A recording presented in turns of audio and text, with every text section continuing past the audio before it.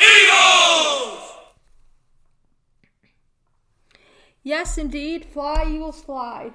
Yesterday, the Philadelphia Eagles beat the San Francisco 49ers by a score of 31-7 in the NFC Championship game, and that means the Philadelphia Eagles are headed back to the Super Bowl. Yes, the Eagles will take on the Kansas City Chiefs in Super Bowl 57. So we're going to talk a little bit about yesterday's Eagles game. Jalen Hurts went 15 for 25 for 121 yards. Not the best day for Hurts, but hopefully he will turn it around in 2 weeks and have the game of his life. But on a good note, a solid day for the Eagles defense as they only held running back Christian McCaffrey to 15 carries for 84 yards, and he did score that one touchdown. And wide receiver Deebo Samuel only holding him to 3 receptions for 33 yards. So a great day for the Eagles defense yesterday, but hopefully in 2 weeks things will mash up and the Eagles will have a great day both offensively and defensively. And hopefully we'll be able to beat the Chiefs in Super Bowl 57. So yes, Super Bowl 57 will feature again the Philadelphia Eagles taking on the Kansas City Chiefs.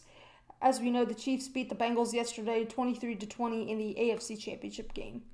So Super Bowl 57 will take place on Sunday, February 12th, and that game will be played in Arizona, and that game can be seen on Fox, and that game will kick off at 6:30. Let's move on to the North Carolina Tar Heels. A big week for the Tar Heels basketball program. On Wednesday, the Tar Heels will take on the Pitt Panthers. UNC with a record of 15-6, and they are 7-3 in the ACC Conference. Meanwhile, Pitt is 15-7 on the season and is 8-3 in the ACC Conference. So if the Tar Heels are able to beat Pitt on Wednesday, it would be big for them in terms of ACC Conference play.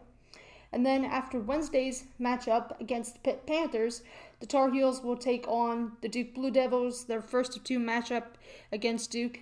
And that game will start at 6:30 on Saturday night, and that game can be seen on ESPN. Let's move on to the Orioles and talk a little bit about spring training.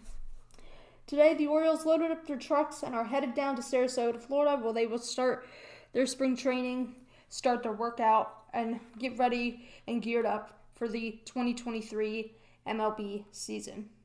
Pitchers and catchers for the Orioles will report to Sarasota on Wednesday, February 15th. I'm going to give you guys, I already did this in a previous episode, but I'm going to give you guys a couple predictions. I think both Gunnar Henderson and Adley Rutschman, who were both rookies last year, will have over 30 home runs for the Orioles.